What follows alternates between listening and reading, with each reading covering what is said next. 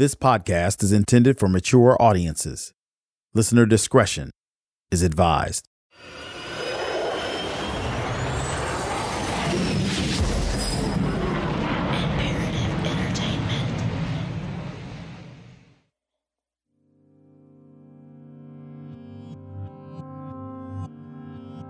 Before Kelly Wilson vanished in 1992, she had become really good friends with this local girl named Jennifer.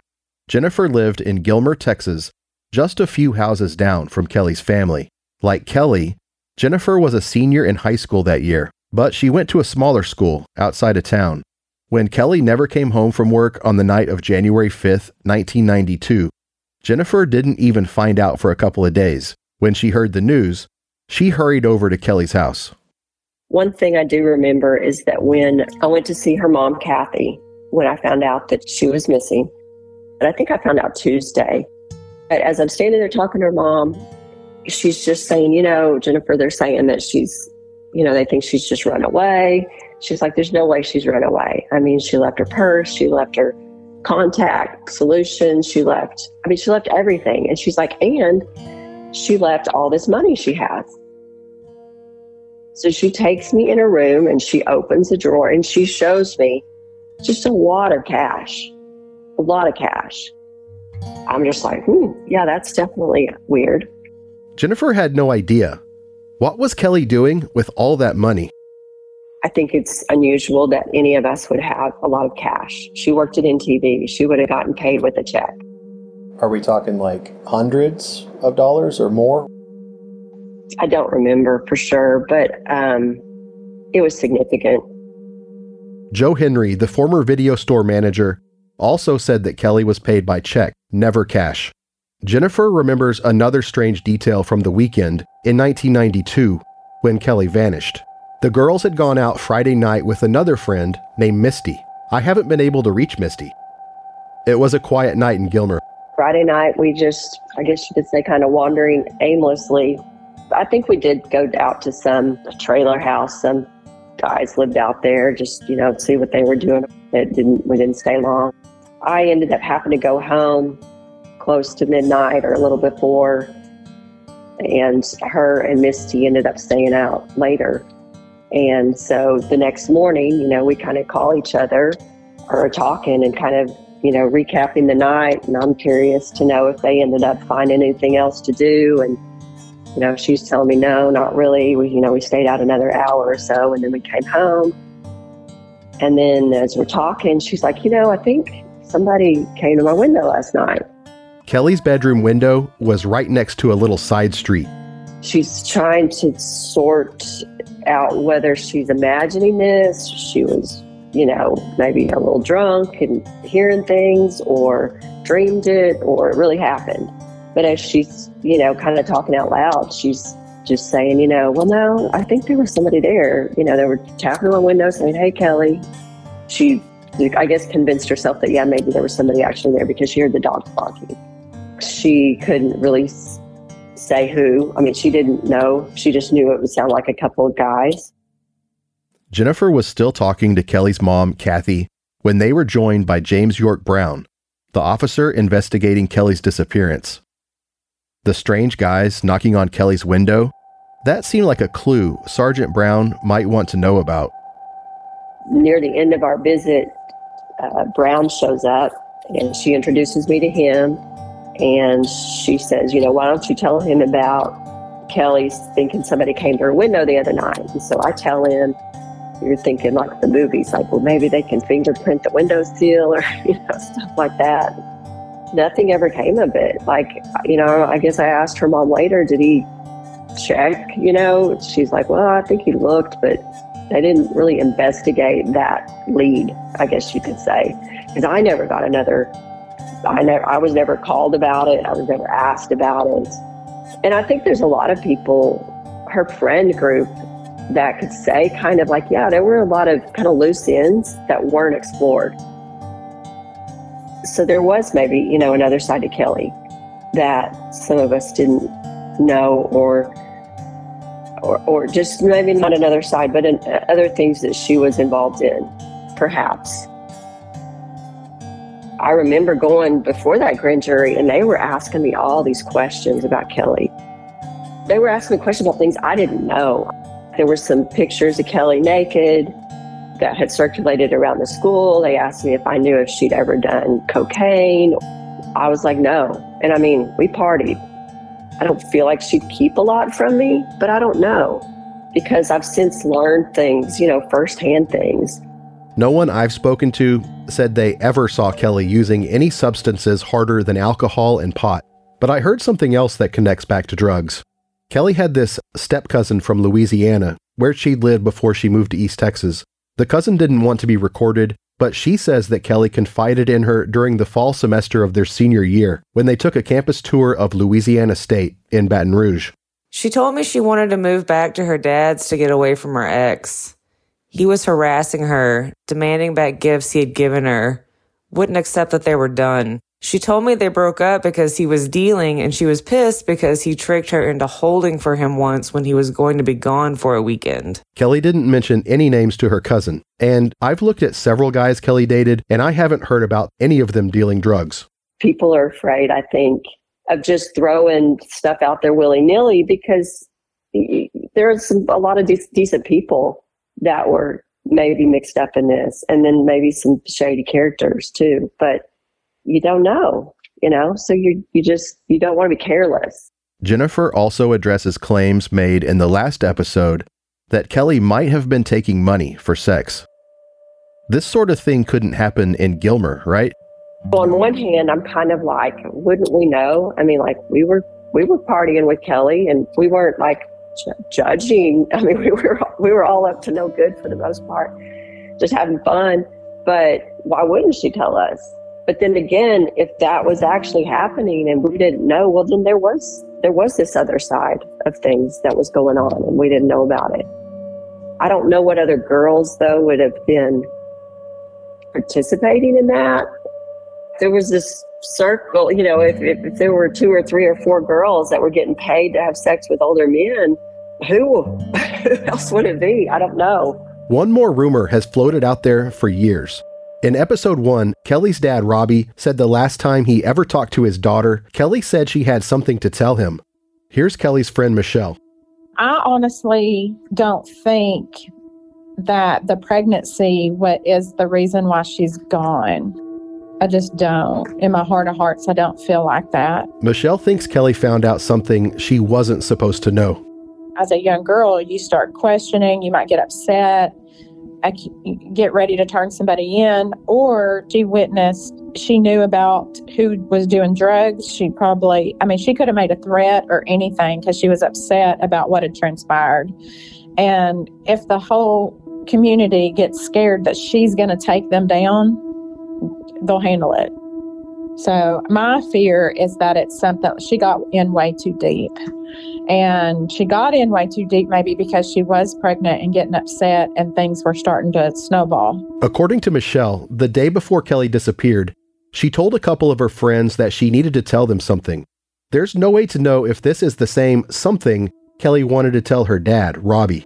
And then Saturday, she went to work and she told them, come by later because I have something I need to show you or tell you. I feel like she wanted them to come up there. She needed to show them something up there at the video store. I mean, keep in mind, back then, we did not have cell phones. You can't send pictures. If you want to talk to somebody, you're on a landline where somebody could be listening to you. So you're probably not going to have a real in-depth conversation on a landline. That could be detrimental. So you're going to want to have those conversations in person.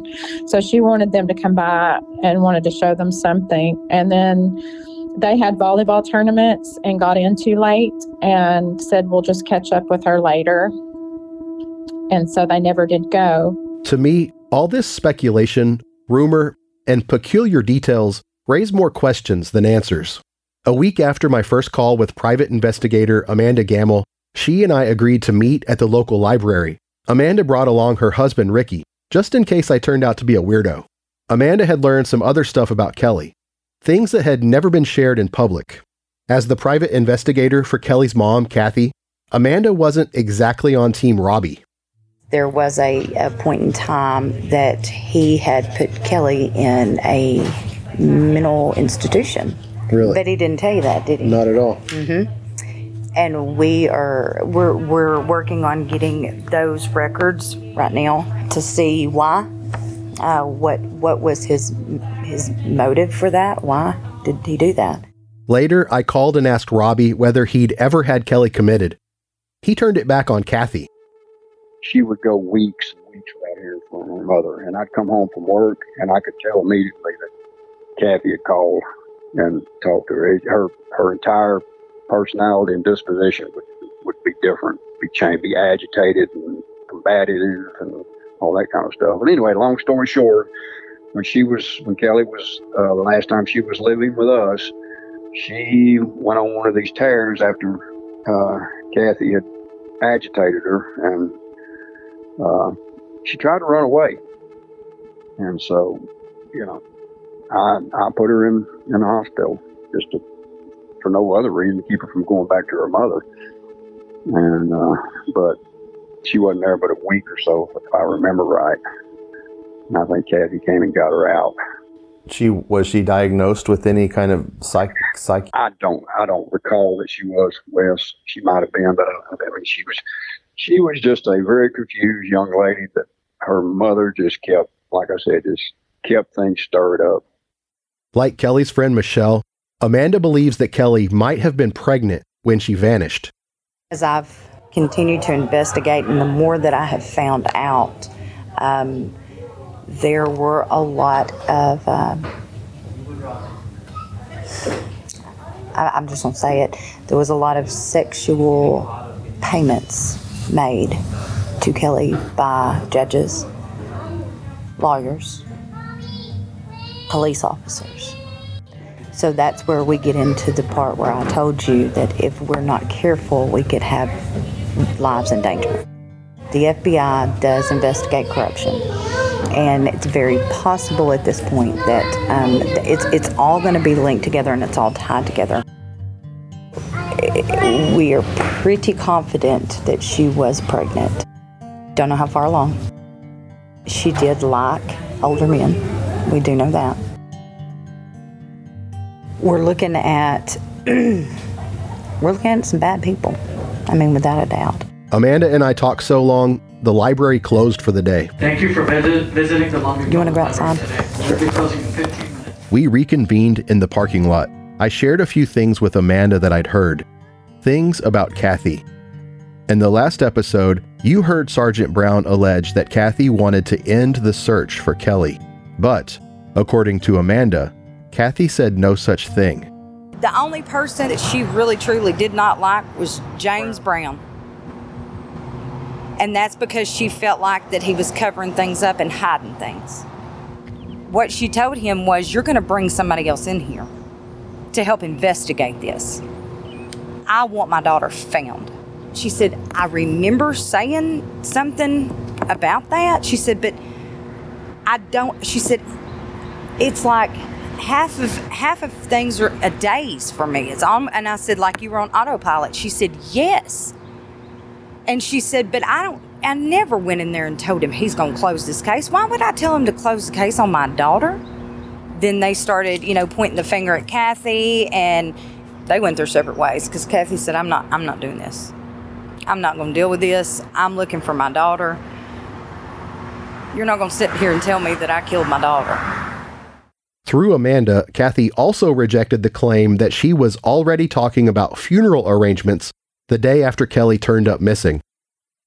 Okay, squash funeral arrangement talk. I'm going to squash that. And it was not that day that they got there. She said at one point we did talk about a funeral. She said, and it's because we had not had, where is she? We still don't know where she is, months into this. Amanda had her own theory about what happened to Kelly.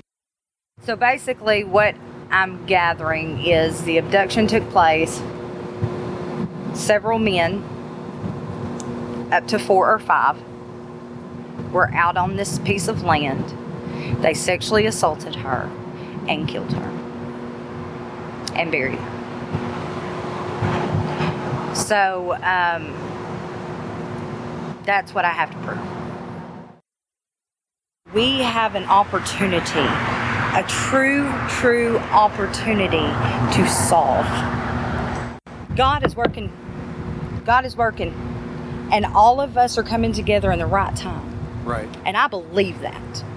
That I am a very spiritual person. And I believe that. If we play our cards right and we do it the correct way and we follow this path, we're going to find the answers.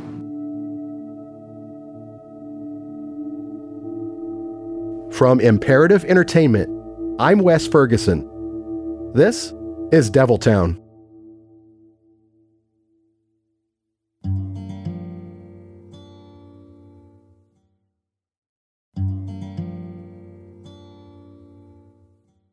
This is Chapter 9, Secrets. You know who probably has more information than anyone about the disappearance of Kelly Wilson? The cops. In theory, at least. When I started reporting on Kelly's story back in the spring, the Gilmer Police Department was among the first places I called. Then I emailed, dropped by, phoned and emailed a few more times. I visited the station in person on 2 other occasions. The police chief was never around. No one ever responded to any of my interview requests. The Gilmer police froze me out. If they wouldn't comment, maybe I could look at their old reports, see what they missed. I filed a request for public information relating to the case. The city of Gilmer fought my request. We feel this is the largest and most important unsolved case in the city, county, and possibly the state of Texas. That's from a letter the city of Gilmer wrote to the Texas Attorney General's office asking to keep their records hidden. Their argument? To this day, police are still receiving and looking into leads about Kelly. It is the opinion of the department that any non-law enforcement investigation may disrupt the ongoing investigation into the case. The Attorney General sided with the Gilmer police. They were allowed to withhold the information from me. I had also asked for police files that related to the case on Joe Henry, the former video store manager. I got back 1 page of information with basically nothing useful on it. On one hand, I get it. You're in law enforcement, you're busy. You don't want to deal with some out-of-town journalist poking around. But come on, they've had 30 years to work the case. I tried a few retired cops. Most didn't respond or flat-out declined to comment. There was an important exception.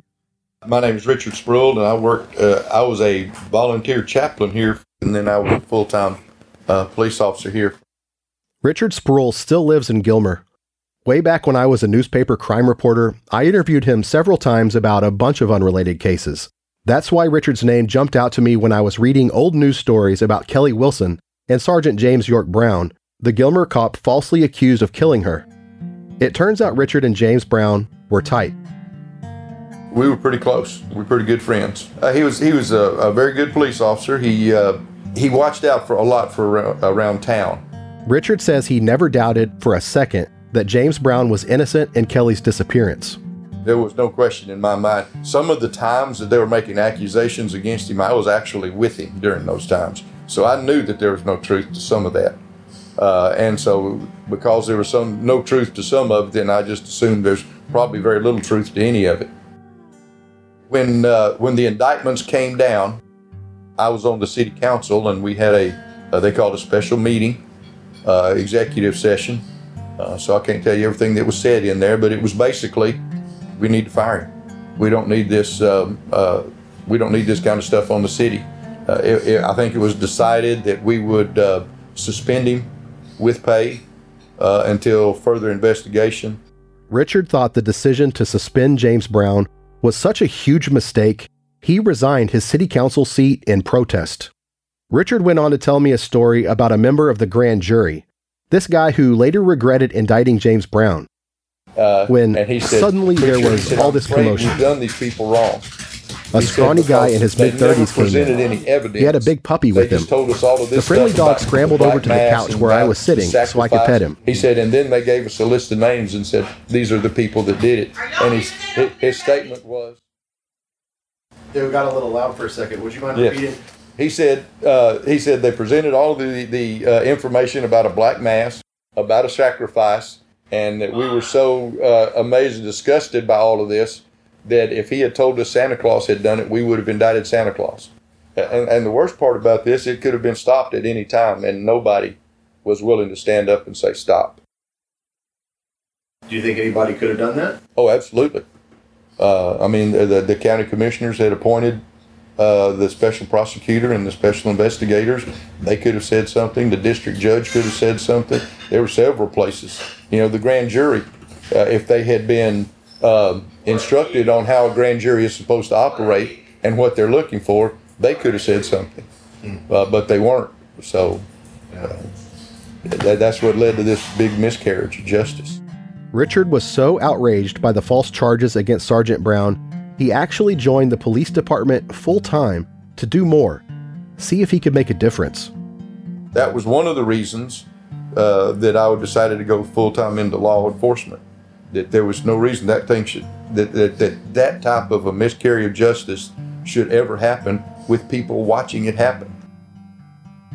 Do you remember what was the most promising lead of what actually happened to Kelly? There were 2 or 3 rumors that were going around.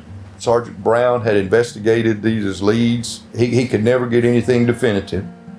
Could never get probable cause on either one. One of them was that she had attended a rave, basically, had ended up because of overdose or whatever that she died, and the kids there panicked and went and hid her body, and that was one of them that he was really strongly supporting.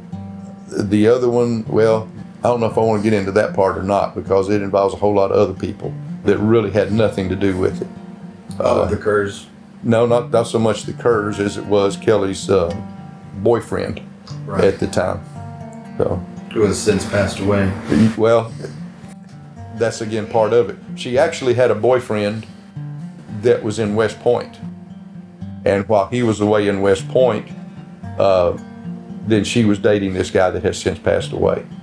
Here, the allegation was that when the gentleman from West Point was coming back for Christmas, that the guy she was dating here, she told him, you need to stay away and don't come around while he's here, because I have a lot better future with him than I have with you. So I'm going to be with him while he's home on leave during the Christmas vacation, and we'll see what happens afterwards. And so when he went back, her disappearance, I want to say he went back on the 2nd of January, and her disappearance was just a couple of days after that. And the idea was that the guy who has since passed away got mad, and whether intentionally or accidentally, caused her death in some way. I was able to track down the boyfriend who went to West Point. His name is Josh. He declined a phone interview but responded to questions via email. Josh says he dated Kelly through most of her junior year, when Josh was a senior. After he moved to New York to attend the military academy, they stayed in touch, even though Kelly was dating other guys. Back home for Christmas break, Josh says he met up with Kelly just once. You might remember in episode 1, Kelly's friend Michelle brought up the same meeting. It was the last time she or Josh ever saw Kelly. During their last hangout, Josh says he and Kelly agreed to stay in touch and remain friendly, whether they remained a couple or not. Josh was already back at West Point when he learned the news of Kelly's disappearance. He says he has fond memories of her and thinks about her often. The other so-called boyfriend was Chris Denton. We mentioned him earlier in the series. Chris Denton, that died with cancer in his 30s, he was once named publicly as the chief suspect, but they never could apparently get the goods of him. He was never charged. Police say Chris had a violent history. There was a guy walking down the street, and Chris stabbed him in the back as they drove by. But people who were friends with Chris and Kelly pretty much all insist that they weren't a serious couple, and Chris had nothing to do with Kelly's disappearance. That's your first easy target. I've had a lot of long conversations with Chris, and in my mind, there's absolutely no way he could have had anything to do with it. That I talked to Chris on the phone that night, and I never understood why the police weren't interested in that. I went to the police station and told them, I know y'all or looking into Chris, but I was on the phone with him. And not a one person ever talked to me about it. If it wasn't Chris Denton, the ex-boyfriend, I mean, there's somebody out there who abducted and murdered Kelly Wilson who's, potentially after that free to go out and do it again. All right, back to my interview with Richard. There was something else I'd been wondering. Something weird involving the Gilmer cops. What about the theft at the police department of the files? I wasn't here when that happened, so I don't know that much about that. On Halloween night in 1994, someone broke into the Gilmer Police Department and stole a bunch of the case files about Kelly Wilson. This was several months after all the charges were dropped in the case against the group of suspects that included the Kerr family and James Brown. The break-in went down between 6:15 and 8:50 p.m. The burglars came in through the Sallyport door in the back of the station. They raided the patrol room and even the police chief's office, making off with a total of 5 boxes, including personnel records and old patrol logs. Remember Melvin Dodd, the charter member of the Justice for Kelly Wilson Committee? By random coincidence, Melvin took his 13 kids trick-or-treating across the street from the police station around the same time police say the burglary occurred. Melvin's skeptical. He says there were a jillion trick-or-treaters around. Someone would have noticed. It certainly didn't take place while trick-or-treating was going on. Right. It would have been impossible for it to have without being detected. It was an inside job. There was too much information in there. So all kinds of records just disappeared from the face of the earth. The police wouldn't say how many documents were stolen, but they did say that none of the files were original records. They were supposedly just copies of documents provided to Special Prosecutor Scott Lyford during his investigation, which had ended nearly a year earlier. Okay, I know what you're talking about now. I don't, that was kind of, kept between the chief and Sergeant Brown as to what actually they were investigating on that part of it. Who would have been able to do that? Who would have wanted to? That, why would you want to do that? The only thing that I could think of was that they felt that the case was leading in a particular direction toward a particular person, and they wanted to protect that person, whoever took the case file. Why else would you want it? I really don't know.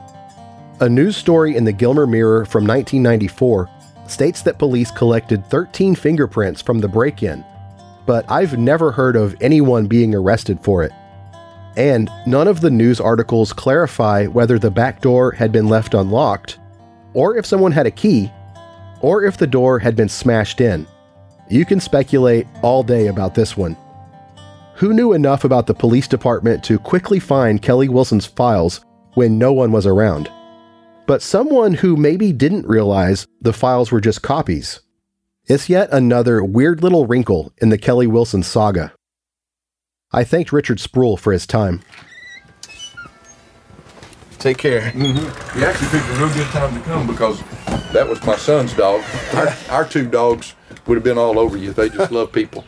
So, well, I love dogs, so it would have been okay. Okay. After leaving Richard's house, I drove out of town, into the country, on the Cherokee Trace. Remember, the Trace is the old winding road where the Kerr family lived when they were wrongly accused of killing Kelly Wilson. Although many of the Kerrs are dead now, a few of the family members still claim to live in a little house out there, according to the state sex offender registry. I pulled into the unpaved driveway. I'm outside the Kerrs. There's a bunch of no trespassing signs, so hope this goes okay.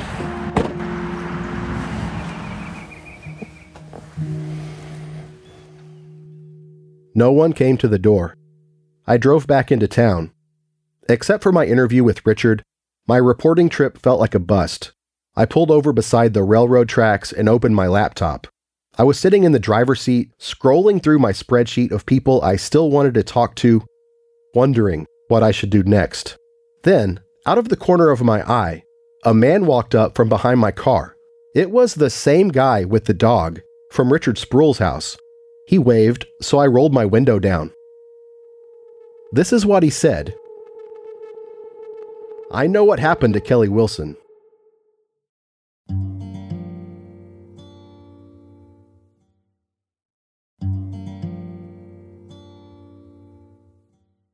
So I'm parked by the tracks in Gilmer when this guy walks up to my window and he drops this bombshell about Kelly Wilson. I'm trying to think fast. I ask if he wants to get in my car. He comes around to the passenger side. Now what? I heard 3 black men whom he had arrested for drug possession, and they got off on their charges if they killed her because she was pregnant with his baby. And all 3 of them raped her, beat her, killed her, and fed her to the hogs. I know for a fact I've heard from all 3 of the guys. You're fucking kidding me. No. Swear to God. Okay. So she was pregnant with the baby, and it would have ruined his marriage. He named a well-known person in Gilmer. Are these guys still around? 2 of them are in prison now for other charges. 1 of them is still around. 1 of them still sells dope here in town. Really? Mm-hmm. What do you think would happen if I tried to talk to them? I don't know.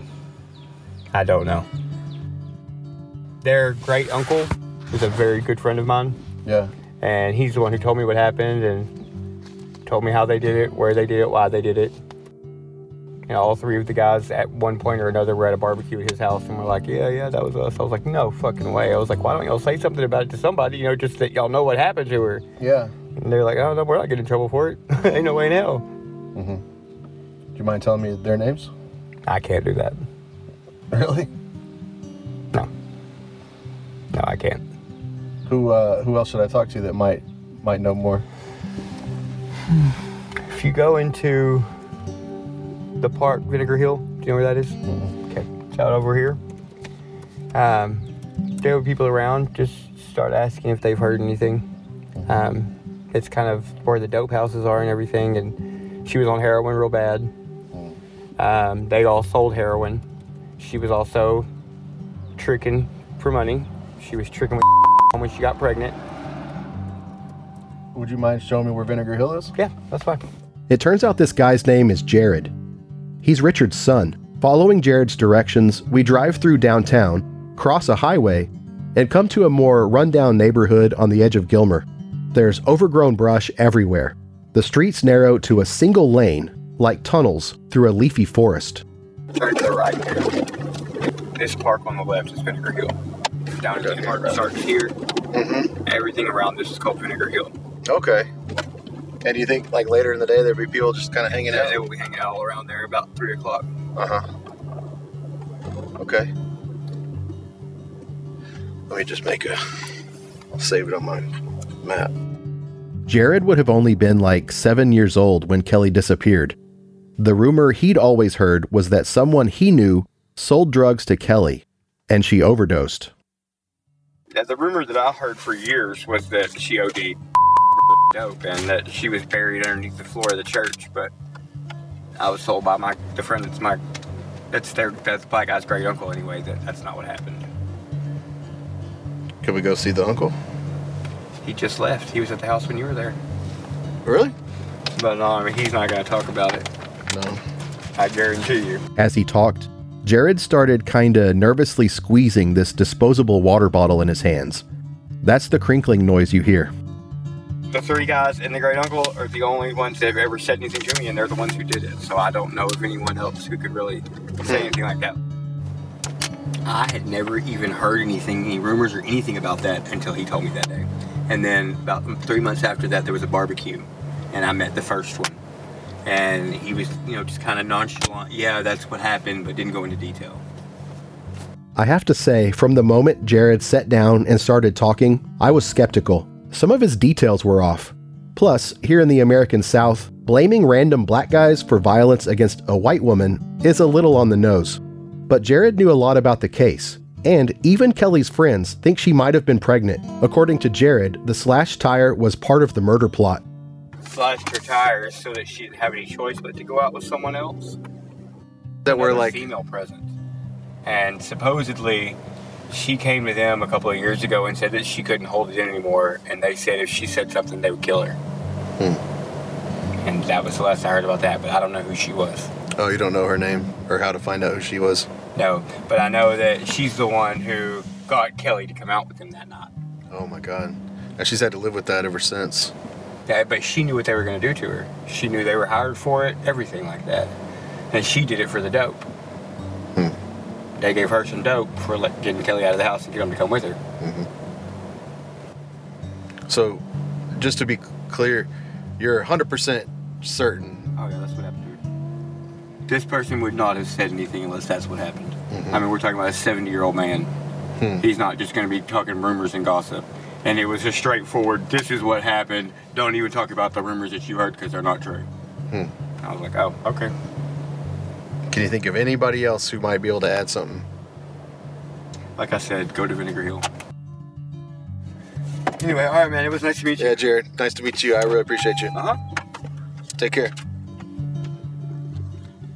Well, shit. I waited till 3 p.m., then drove back to the park. It was deserted. I went back again and again every time I was in Gilmer last summer. I never saw any grown men hanging out, just some kids playing basketball once. Jared had actually given me the guy's name. I found a nearby address for him, but it was an abandoned shack. I also called another guy, the one who was accused by Jared of dealing drugs to Kelly shortly before she vanished. He told me, and he told me some stuff that is just pretty wild. You had sold drugs to Kelly on the day that she died. Does that ring a bell?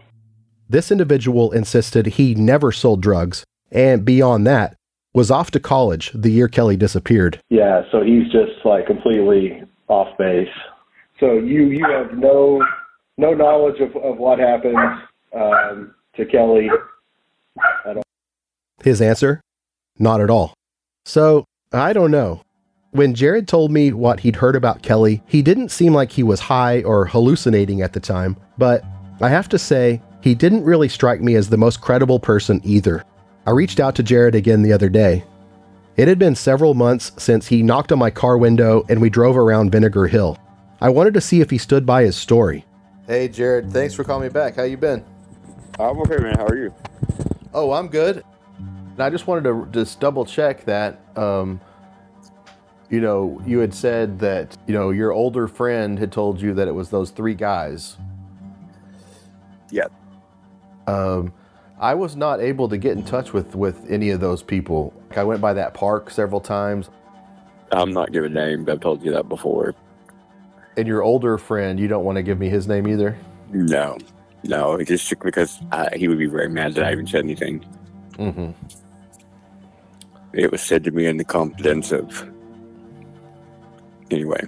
30 minutes after my conversation with Jared, he called me back. This time, he had a proposal. If I would give him $150 to pay off a ticket, he'd tell me all the names and share their phone numbers. I won't lie. Part of me was kind of tempted. I'm not sure about the ethics of that as a journalist. Okay. Well, that's fine. That's just the only way I can do it. I'm sad, but I'm going to have to decline that. That's fine. I know what it's like to be in a jam, though, so I feel you. You're cool. I was just going to let you know. So, yeah, I don't know about Jared. After this, we're down to the last episode of Deviltown. I want to take a closer look at Chris Denton and also check in with Amanda, the private eye. There's been a shocking development in Kelly's case, one I haven't even had time to mention yet. We're going to take a 2-week break to give me time to get out there and do some more important reporting, and hopefully, we'll have more answers by the time we're back.